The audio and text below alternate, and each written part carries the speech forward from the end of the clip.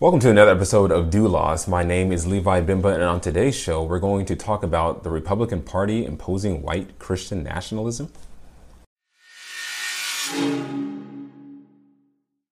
There is an opinion piece in the New York Times, or not the New York Times, but the Washington Post, talking about how the GOP, the grand old party, the Republican Party, is trying to instill white Christian nationalism through the laws on the books and through these movements that are coming up.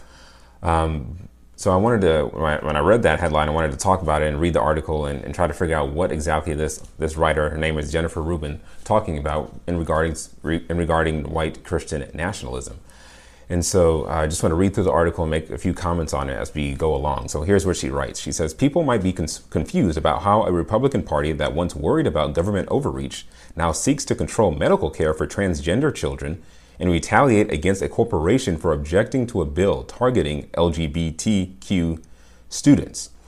And this first opening line that she has gets me thinking about how you hear some politicians say that everything is political. And I think I agree with that, because everything that is political deals with how a government ought to govern its people, how it ought to rule in a society.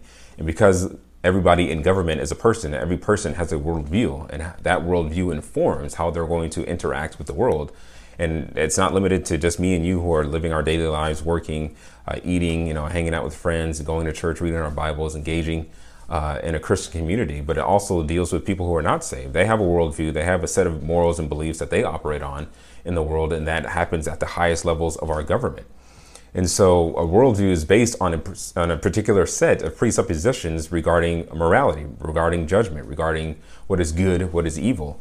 And so for her to be kind of shocked that Republicans would not just stick with things that are related to the government overreach and move into these other social areas is kind of disingenuous, because she has a set of worldviews too that she's operating based off of and wants to impose on the rest of the nation because she thinks they're good. And just like she thinks there are certain things that are good that should be imposed upon the rest of the nation, Republicans also think the same way. And so she continues here and says, and why is it that the most ambitious Republicans are spending more time battling non-existent critical race theory in schools than on healthcare or inflation? Now, I'm not a CRT expert, I'm not a healthcare or inflation expert by any means, but everything that takes place within the life of a person, they have a worldview, they have a belief system of how to handle that situation. So whether it's critical race theory, whether it's healthcare, whether it's inflation, all of these things are going to be reacted to based on a set of presuppositions, a worldview that somebody has. So when it comes to CRT, from what I've read, when people are looking at people based on the color of their skin and treating them differently based on the color of their skin, or attributing motives or bad thoughts or bad deeds to them based on what they look like, as Republicans, but mostly as Christians, we're going to look at that and say, well, that's not right, because we're not supposed to be partial. The Bible tells us not to be partial. Partiality is a sin. And to be treating people differently based on what they look like, that's sinful in the eyes of God. So, and because most Republicans kind of align with Christian ideals, they're going to have a say in how they respond to critical race theory and wanting to get it out of the schools in whatever shape and form that it's in. And also that extends itself to healthcare and also inflation. So she continues in it, and she says, to explain this, one must acknowledge that the GOP is not a political party anymore.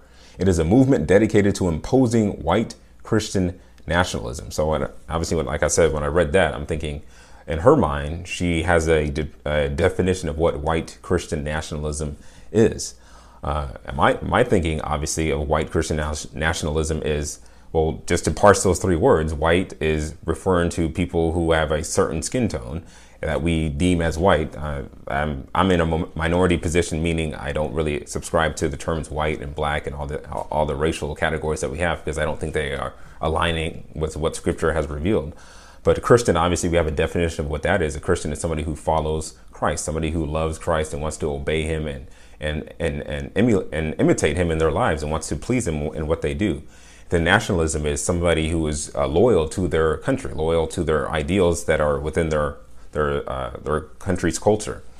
And so when I hear white Christian nationalism, to me, I don't even think white and Christian really go together. Just like I don't think black and Christian go together, or Hispanic Christian, or all of these things that make it seem like there's differences within the theology of these people. when there's only one theology that has been revealed to us through the scriptures, and how we interpret that is only done one way, and that's also through the scriptures. Scripture interprets scripture. I think it's called analogia scriptura. I think it's a technical term for that. But she continues and she says, the media blandly describes the GOP's obsessions as culture wars, but that suggests there's another side seeking to impose its views on others. Everybody's trying to impose their view on somebody else. So especially when you have seen what's been happening this week regarding this leaked abortion document, which I plan to talk about on next episode. But one lady had a tweet. She said, I can't remember exactly how she phrased it, but she says that people get upset when Christians are imposing their religious views on others, when these people are trying to impose their irreligious views on everybody else. So, I mean, both sides are doing the same thing. Just like when it comes to education, people are teaching what they think are good, moral, sound reasonings to be passed on down to children. So everybody's being indoctrinated in something. It's either good or it's evil. It's either the sound doctrine of the scriptures or it's the secular worldview of unsaved people.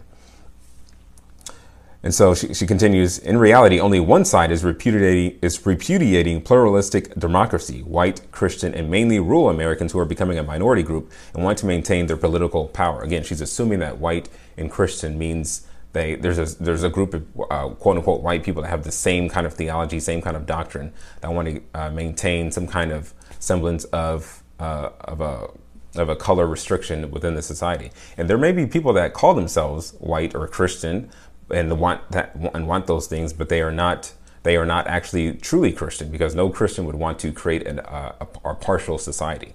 And that's what we're trying to attack here with the scriptures, and we'll get to those in just a few minutes. So she continues and it says, the result is an alarming pattern. Any moment of social progress is soon followed by reactionary panic and claims of victimhood. It's no mere coincidence that Donald Trump, the leader of the birther movement, succeeded the first African-American president.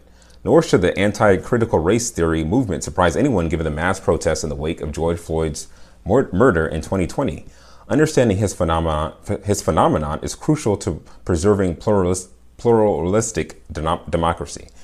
Okay, so her highest ideal here is to maintain a pluralistic democracy. So having a melting pot of different cultures, different religions, and everybody tolerates one another. But obviously that's never going to happen, because in the world that is hates God, hates his truth, hates what's right, hates what is sound and pleasing in the eyes of God, there's always going to be a battle. That battle has been going on since Genesis 3. So there's no way that you're going to have a democracy that is pluralistic as far as its religious tone, where everybody just tolerates everybody, which is what I think she means. But she brings up all these other issues regarding the birther movement, anti-critical race theory, and George Floyd's murder in 2020.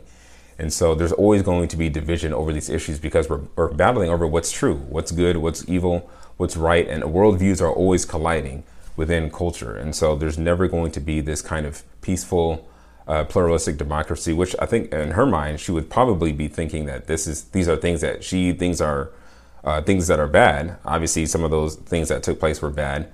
But regarding certain things that you have to define, if she's not really being clear in defining what she's talking about, then she's kind of assuming that everybody that agrees with her wants pluralistic democracy. Everybody that disagrees with her doesn't want a pluralistic democracy. And so it just gets confusing when you're trying to understand what people are talking about, when they're not really defining what they mean by these different things. And so she continues and she says, Sherilyn Ifill, former head of the NAACP Legal Defense Fund, recently recalled the period of protest after Floyd's murder in an engrossing podcast with former Secretary of State Hillary Clinton. The movement, Ifill explained, was the first time many Americans collectively empathized with those who had experienced systemic injustice, but those who are arrayed in opposition to justice and equality have not lost sight of it, she said. What they saw in the protests is part of what undergirds the current movement that you're seeing around the country right now. And so like I was saying earlier, there is a battle of worldviews. There is a battle of what is right and what is wrong. Certain people have certain beliefs about what injustice is, or what justice is, or what systemic injustice is. And when you don't have clarity around those terms, then it's even harder to bring people together to define and to talk about and to get to a solution of what may be happening in the world. And so, and this is really the main issue regarding the white Christian nationalism comment that she's making, where she doesn't really define what white Christian nationalism is, other than you're against CRT, you're against indoctrinating, you're against hormone treatment for transgender people, you're against abortion. And so technically I would be a white Christian nationalist by that definition, because I'm against those things, because I think based on the scriptures that God has revealed, those things are wrong. But that doesn't make it's not a white thing or a black thing. It's just a Christian thing, because the Christian thing to do is to fill your mind with the word of God and being able to expose lies as lies according to the word of God. And so she continues and she says, this MAGA crowd is frantically maneuvering to halt education, quote, about the truth of the history of racism and white supremacy, of the struggle for justice in this country. The goal is to stymie the development of children's empathy and awareness of racial injustice. And again, just to pull out an example of, I don't think people are trying to stifle the truth about the history of racism and white supremacy and struggle for justice in this country. I think all of those things that happened in history, we ought to be taught them, especially if they're true, if what happened in history regarding stifling certain groups of people, stifling their vote, intimidating them, attacking them just because of how they look like. If that happened in history, then we need to talk about it, and that no Christian should be afraid of that. And so regarding people wanting to stifle this truth, just for an example, when you read at least the Oklahoma law, which is the state in which I live, when they had their anti-CRT law come out, if you just read what it says, it doesn't really say anything about not teaching what happened in history. It doesn't say anything about not teaching about slavery, Jim Crow, the civil rights movement, all the atrocities and evils that really took place in American history. Just to quote some of the bill, it says that no teacher, administrator, or employee of a school district, charter school, or virtual charter school shall require or make part of a course the following concepts. One race or sex is inherently superior to another race or sex. I think everybody who actually wants equality in the eyes of God, everybody who agrees with that all men are made in the image of God, would agree with that statement. Another concept that shouldn't be taught is an individual, by virtue of his or her race or sex, is inherently racist, sexist, or oppressive, whether consciously or unconsciously. Again, which is a biblical motive. You don't attribute motives or beliefs to somebody without getting the facts, without getting evidence of what they are doing. You can't just attribute something to somebody based on what they look like. That would be being partial, which is condemned again in James, the book of James, and in the Old Testament as well, very clearly. And we'll read some of those scriptures coming up. Another part of the Oklahoma bill said an individual should be, this is part of what should not be taught within the school system. An individual should be discriminated against or receive adverse treatment solely or partly because of his or her race or sex. Again, nobody should be treated badly based on what they look like, or their genitals, all of this stuff that is really Christianity 101, which is why slavery and the treatment of the slaves and the intimidation, the violence, the rape, all of the evils that took place within the American slave trade are condemned, and were rightly condemned, and should rightly be condemned, because they were going against the laws of God and how to treat the slaves, and how to accommodate them, or how to treat them as fellow image bearers of God. And so that's just part of the Oklahoma bill that talked about how they're not trying to stifle education regarding history of racism and Jim Crow and slavery and all those things. So when she says this stuff, at least quoting this other lady that was saying this is not a tenable position, because it's not a truthful one regarding Christians who are just wanting truth to be taught. And no matter what where that truth leads, as a Christian, I think we should have no problem with that at all. And so she also says the goal is to stymie the development of children's empathy and awareness of racial injustice. And I think part of teaching children is to tell children the truth. And so if somebody is being attacked, if somebody is suffering some kind of injustice, we should be willing to tell our children the truth. Ephesians 6:4 talks about that regarding raising children. Ephesians 6:4, and it says, "And ye fathers, provoke not your children to wrath, but bring them up in the nurture and admonition of the Lord." So teach your children positively what to do, how to act, how to speak, and also negatively, not what not to say, what not to see, what not to look at. All of these things should be being taught to children. So when it comes to empathy, when it comes to the other trait that she brought up, racial injustice, or whatever injustice that takes place, everything has to be brought into scrutiny by the light of Scripture. So if something is wrong and something that is bad that is taking place according to the Word of God is happening, then we need to tell our children that. We need to express that to them and tell them that this is not our personal opinion. This is the opinion that God has laid out for us in His Word. Another verse that talks about the raising of children, kind of in a roundabout way, when Paul was writing to Timothy regarding his background growing up as a little boy. He says in 2 Timothy 3:15, "And that from a child thou hast known the holy scriptures, which are able to make thee wise unto salvation through faith which is in Christ Jesus." So I think that makes it clear that even as a child, Timothy was able to know and to understand God, and even to come to salvation in Christ Jesus through the teaching of the scriptures, regular teaching of, and the context there was his grandmother and his mother teaching him the word of God, so that when Timothy grew up, he was able to receive Christ and follow him and serve him along with Paul in the ministry. So Jennifer Rubin continues in her article, and she says, in a real sense, the MAGA response is an effort to conserve power and to counteract the sense of a shared fate with Americans who historically have been marginalized. And she talks about the MAGA response, the Make America Great Again crowd. She says they want to conserve power. And I'm thinking every politician wants to preserve power, no matter who they are, because the whole basis of conserving power is conserving power based on the votes of people who actually agree with their worldview, who actually agree with what they want to do regarding the laws in a society. She talks about how the right now defines itself not with policies, but with its angry tone, its malicious labeling and insults, e.g. groomer, woke, and its targeting of LGBTQ youth and dehumanization of immigrants. Again, if we are coming against them with anger and with vitriol and really in a way that is sinful, then I think that's wrong. That's not how we should be treating people.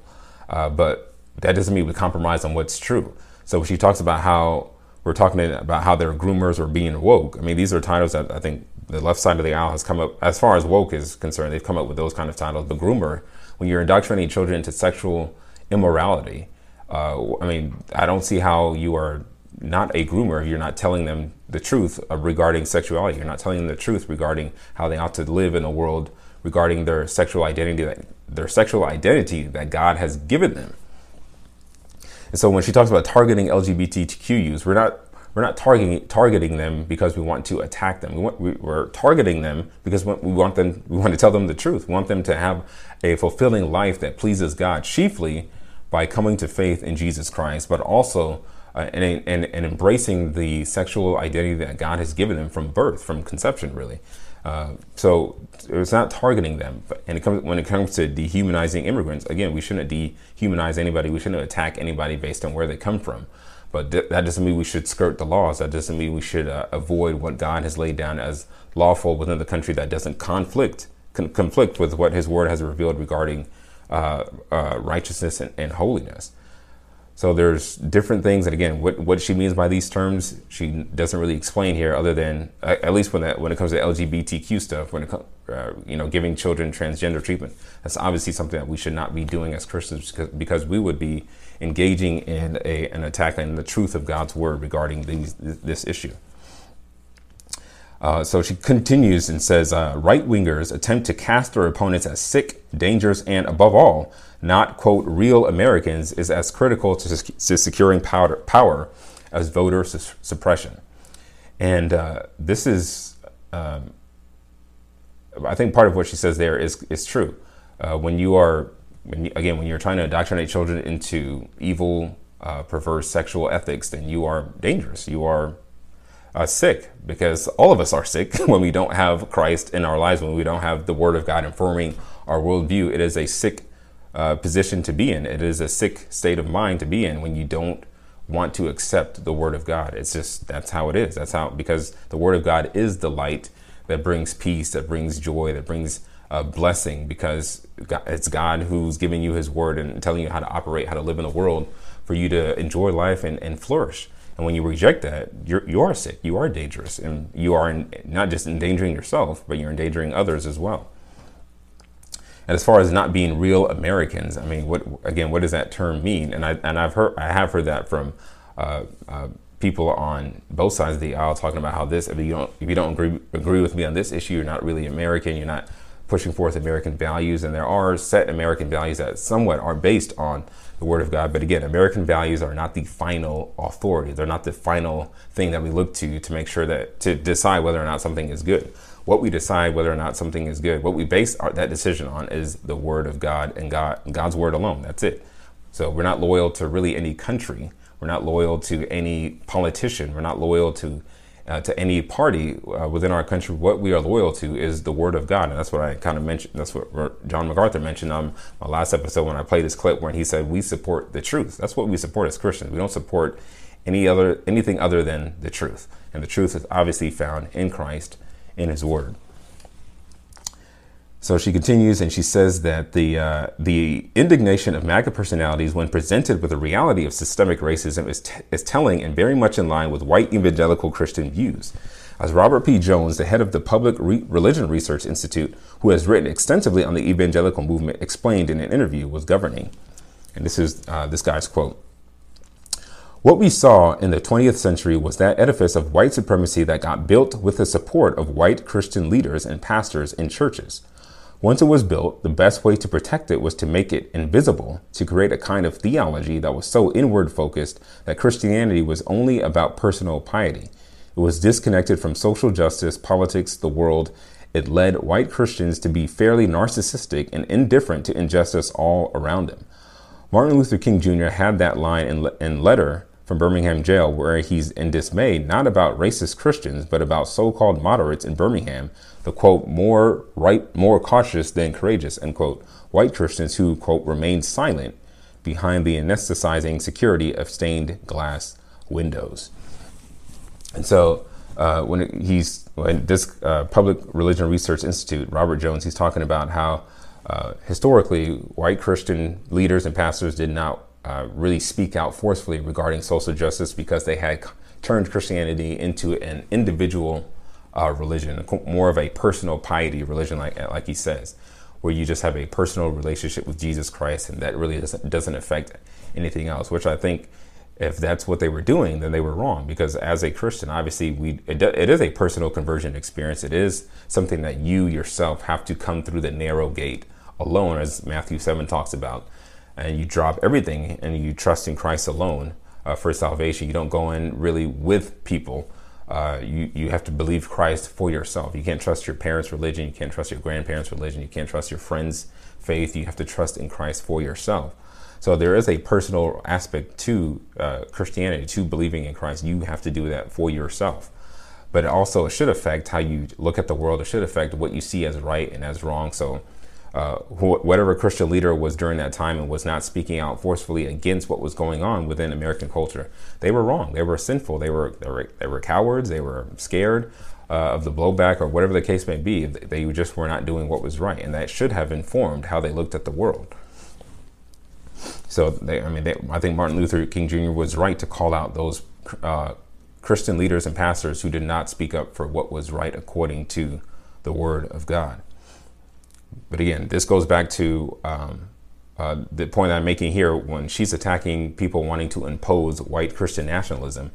The Republicans who have a set worldview that most of them is based on some kind of quasi-Christian worldview, when they are also calling out issues regarding the transgender movement, abortion, homosexuality, all of these issues, they have a worldview, and they're calling it out just like they should have called it out back in the 20s, 30s, and 40s regarding racial issues. They should have called it out then, and so they're calling out these issues today. But she doesn't like them calling out those issues, and now she's seeing that as imposing their Christian nationalism on the left side of the political aisle. So she continues and says, indeed, rarely has King's admonition been more appropriate. And she quotes Martin Luther King Jr. here. I have watched white churches stand on the sidelines and merely mouth pious irrelevancies and sanctimonious trivialities. In the midst of a mighty struggle to rid our nation of racial and economic injustice, I have heard so many ministers say those are social issues with which the gospel has nothing to do with. And again, that would be wrong. He would be right if there were people talking about how the gospel has nothing to do with all these other issues, then I think that would be wrong, in the sense that whatever is true, whatever is godly, whatever is right according to the Word of God, we should be for that issue. We should be for, supporting that which is right according to the Word of God, no matter where it touches. And whether it's a quote unquote a political issue or a social issue, whatever the issue is, if the Word of God has an opinion on it or speaks to it, which I think it does regarding, I think, every issue, then we should be willing to speak truth regarding that specific issue. So she continues and says, today, those who argue that America is a white Christian nation simultaneously insist they are devoid of bigotry. Now, anybody who says that America is for, quote, white people, I think that's wrong. That's sinful. That's a bad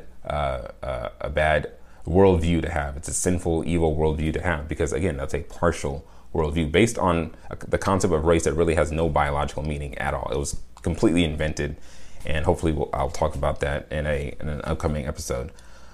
So she continues, and she said the MAGA crowd is offended by any attempt to identify the ongoing reality of systemic racism, evident, for example, in the criminal justice system, maternal health care, housing discrimination, and gerrymandering to reduce minority voting power. So again, if there's any kind of systemic racism, or more clearly systemic partiality going on within our culture today, as Christians, we should be willing to call it out no matter where it is. So if people are getting treated differently at the doctor's office, at the voting booth, by the police officers, we should be willing to call that out and condemn it, because it's wrong. But we have to do our due diligence and make sure that we have evidence, we have a factual basis by which we are making these claims, and bring evidence, not just make broad claims without defining exactly what we're talking about. And she doesn't do it here in this article. So she continues, the notion that institutions they refuse to reform perpetuate racism is a sort of moral challenge to their claim to be colorblind. Perhaps it is simply self-interested blindness. Again, every institution that we have, it should be quote unquote colorblind. It should not be, they shouldn't be looking at people based on what they look like, their background, and then making a judgment based on those things. They should be making judgments based on the facts of the case. And we see that very clearly in Leviticus 19:15, where God is setting up these laws regarding how you adjudicate certain issues that rise up in the society. And in Leviticus 19:15, God says, ye shall do no unrighteousness in judgment. And this is the unrighteousness that he's talking about. Thou shalt not respect the person of the poor, nor honor the person of the mighty, but in righteousness shalt thou judge thy neighbor. So God is saying there, you are not allowed to treat somebody differently or treat somebody more favorably because they're poor. So you don't get a better treatment just because you're poor, nor do you get better treatment because you're mighty or you're wealthy or you have some power or an influence in the society. Just to take a very clear, simple example, if a poor person murders somebody, that poor person deserves the death penalty. It doesn't matter if, they're poor, they didn't really have a good upbringing, or, they didn't have a lot of opportunity and they killed somebody. So we're going to lesser the judgment on this poor person. That is evil in the eyes of God. That's partiality. Same thing with somebody who's rich. Just because they have a lot of money, they can pay the bail, they can pay great lawyers to get them, quote unquote, off of the murder charges. If you are rich and you murder somebody, you deserve the death penalty under the eyes of God. You don't deserve any kind of better treatment than the poor person who commits murder. Jesus talks about this issue as well in a more broader context in John 7, verse 24, where he's talking to the religious leaders of his day. And he says, judge not according to the appearance, but judge righteous judgment.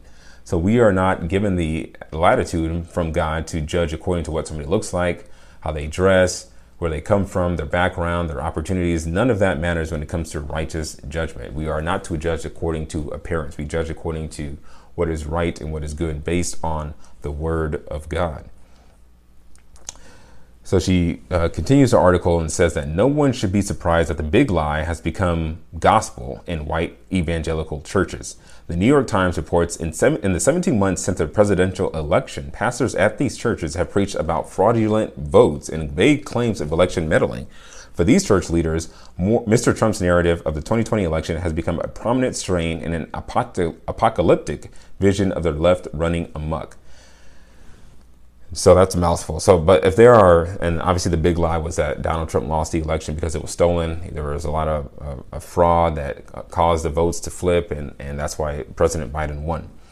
So if there are a lot of churches talking about voter fraud and claims of election meddling and things like that, I think that I really don't think there's any place in the church for that kind of attitude. And I'm glad that our church didn't get caught up in that issue. And our pastor, our pastor Doug, before he went on to be with the Lord, he talked about how he did not want that to be the issue. I mean, because ultimately, who is sovereign? God is sovereign. God will bring people up who he wants to bring up. He'll bring people down who he wants to bring down. So in the 2020 election, God said, Donald Trump, you're done.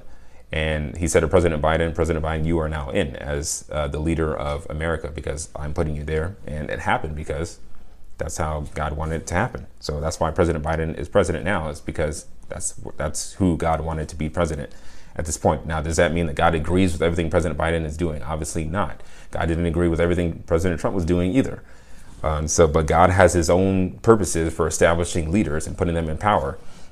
And we have to remember that. So in regards to, should the church talk about these kinds of issues when it comes to voter fraud and election meddling, I don't think that was the commission that Timothy received from Paul that ultimately came from Jesus Christ, where he says in 2 Timothy verse 4, he says, I charge thee, therefore, 2 Timothy chapter 4, verses 1 and 2, I charge thee, therefore, before God and the Lord Jesus Christ, who shall judge the quick and the dead at his appearing and his kingdom, preach the word, be instant in season, out of season, reprove, rebuke, exhort with all long suffering and doctrine. So Paul's words to Timothy was to preach the word, preach the Bible, and don't worry about voter election fraud, and don't worry about election meddling and all those things, because God is sovereign. And when you preach the word, the people in your congregation will know that God is sovereign, and that whatever takes place within any election, it's according to God's will. That doesn't mean you don't get out and vote. That doesn't mean you can't go canvass votes and take polls and try to get people to vote for a certain position that you think is right and biblical. I don't think there's anything wrong with that. But regarding the church and what the church's priorities are, the church, as a pastor specifically, is to preach the word, not to get involved in voter election fraud and all kinds of claims that have taken place since that day. And we have to remember that, like I said earlier, elections are ordained by God. And we see that clearly in Daniel chapter 2, verse 20, where Daniel is really praising God for who he is. It says, Daniel answered and said, Blessed be the name of God forever and ever. For wisdom and might are his, and he changeth the times and the seasons. And he removeth kings and setteth up kings. He giveth wisdom unto the wise and knowledge to them that know understanding. So right there in verse 21, he says, he changeth the times and the seasons. He removeth kings and setteth up kings. So God is in control of who gets power. Emmanuel Macron, the president of France, he was just reelected into power. That was God's will. That was God's ordination. There's a presidential election coming up in Liberia pretty soon, and whoever gets power there, that will be God's will for that person who comes into power. We have our elections here, our midterm elections coming up in November, and whoever gets into power during that time, that will be God's will, because God ordains all things.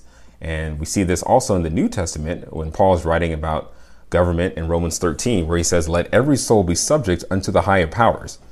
And so Paul is saying, he's about to tell us why we should be subject to the higher powers. He says, for there is no power but of God. So remember that there is no power but of God. Every power, everybody that is in office, everybody that is a police officer, a mayor, a city council man or woman, a doctor, anybody, or I'm going to say doctors don't really govern, but a congressman or woman, somebody, the people in the Senate, the people who are in the House of Representatives, the Supreme Court, everybody who has any kind of power within society when it comes to government, they are there because of God. And Paul, as if it wasn't clear already, he continues and he says, the powers that be are ordained of God. Whosoever therefore resisteth the power, resisteth the ordinance of God. And they that resist shall receive to themselves damnation. And so whenever you are going against the rules that our leaders have set down, you are actually going against God. Now, we have to keep in mind that there are rules that God has given to us that supersede the rules of the society. For example, like this huge abortion case that came down. It is wrong in the eyes of God. It's evil in the eyes of God to kill babies. If you want to kill babies, that is evil. That is wrong in the eyes of God. So just because the government has made it legal for you to do so, you are still committing evil in the eyes of God. So God's law always supersedes the laws of government. But any law that the government makes that is in accordance with the word of God, then we ought to bend over backwards to keep that law. So the police, if they come and tell you, to give you their ID or do whatever they tell you that is not contradicting the law of God, you better be submissive to what they have to say, because that is God's prescription for us as Christians. So she continues and ends her article by saying, if anti-critical race theory crusades are the response to racial empathy, then laws designed to make voting harder or to subvert elections are the answer to the GOP's defeat in 2020, which the right still refuses to concede. The election has been transformed into a plot against right-wingers that must be rectified by further marginalizing those outside their movement. Our political problems are significant, but they are minor compared with the moral confusion that is afflicting the millions of white Christian Americans who consider themselves victims. Left unaddressed, this will smother calls for empathy, tolerance, and justice. And when she talks about anti-critical race theory crusades are the response to racial empathy and critical race theory really are not aligned in their ends. Empathy is good. We should have empathy for people who have truly suffered discrimination, who have suffered partiality, who have suffered wrongdoings when it comes to their personal lives. But critical race theory is not based on creating racial empathy. It's really based on creating more division, because they don't want objectivity. They don't want quote unquote color blindness. They don't want impartiality. It's promoting partiality. It's promoting assumption of guilt for people based on what they look like. And that is an evil philosophy based on what God has written in his word, where we should not be partial based on what somebody looks like. Remember, Jesus said, don't judge according to appearance, judge with righteous judgment. And she talks about how there's moral confusion afflicting millions of white Christian Americans. And if anybody is not morally confused, it would be Christians, because we actually don't subscribe to our own worldview. We subscribe to God's worldview, and we want to impose God's worldview on ourselves, our families, and the world, because God's worldview is the best worldview.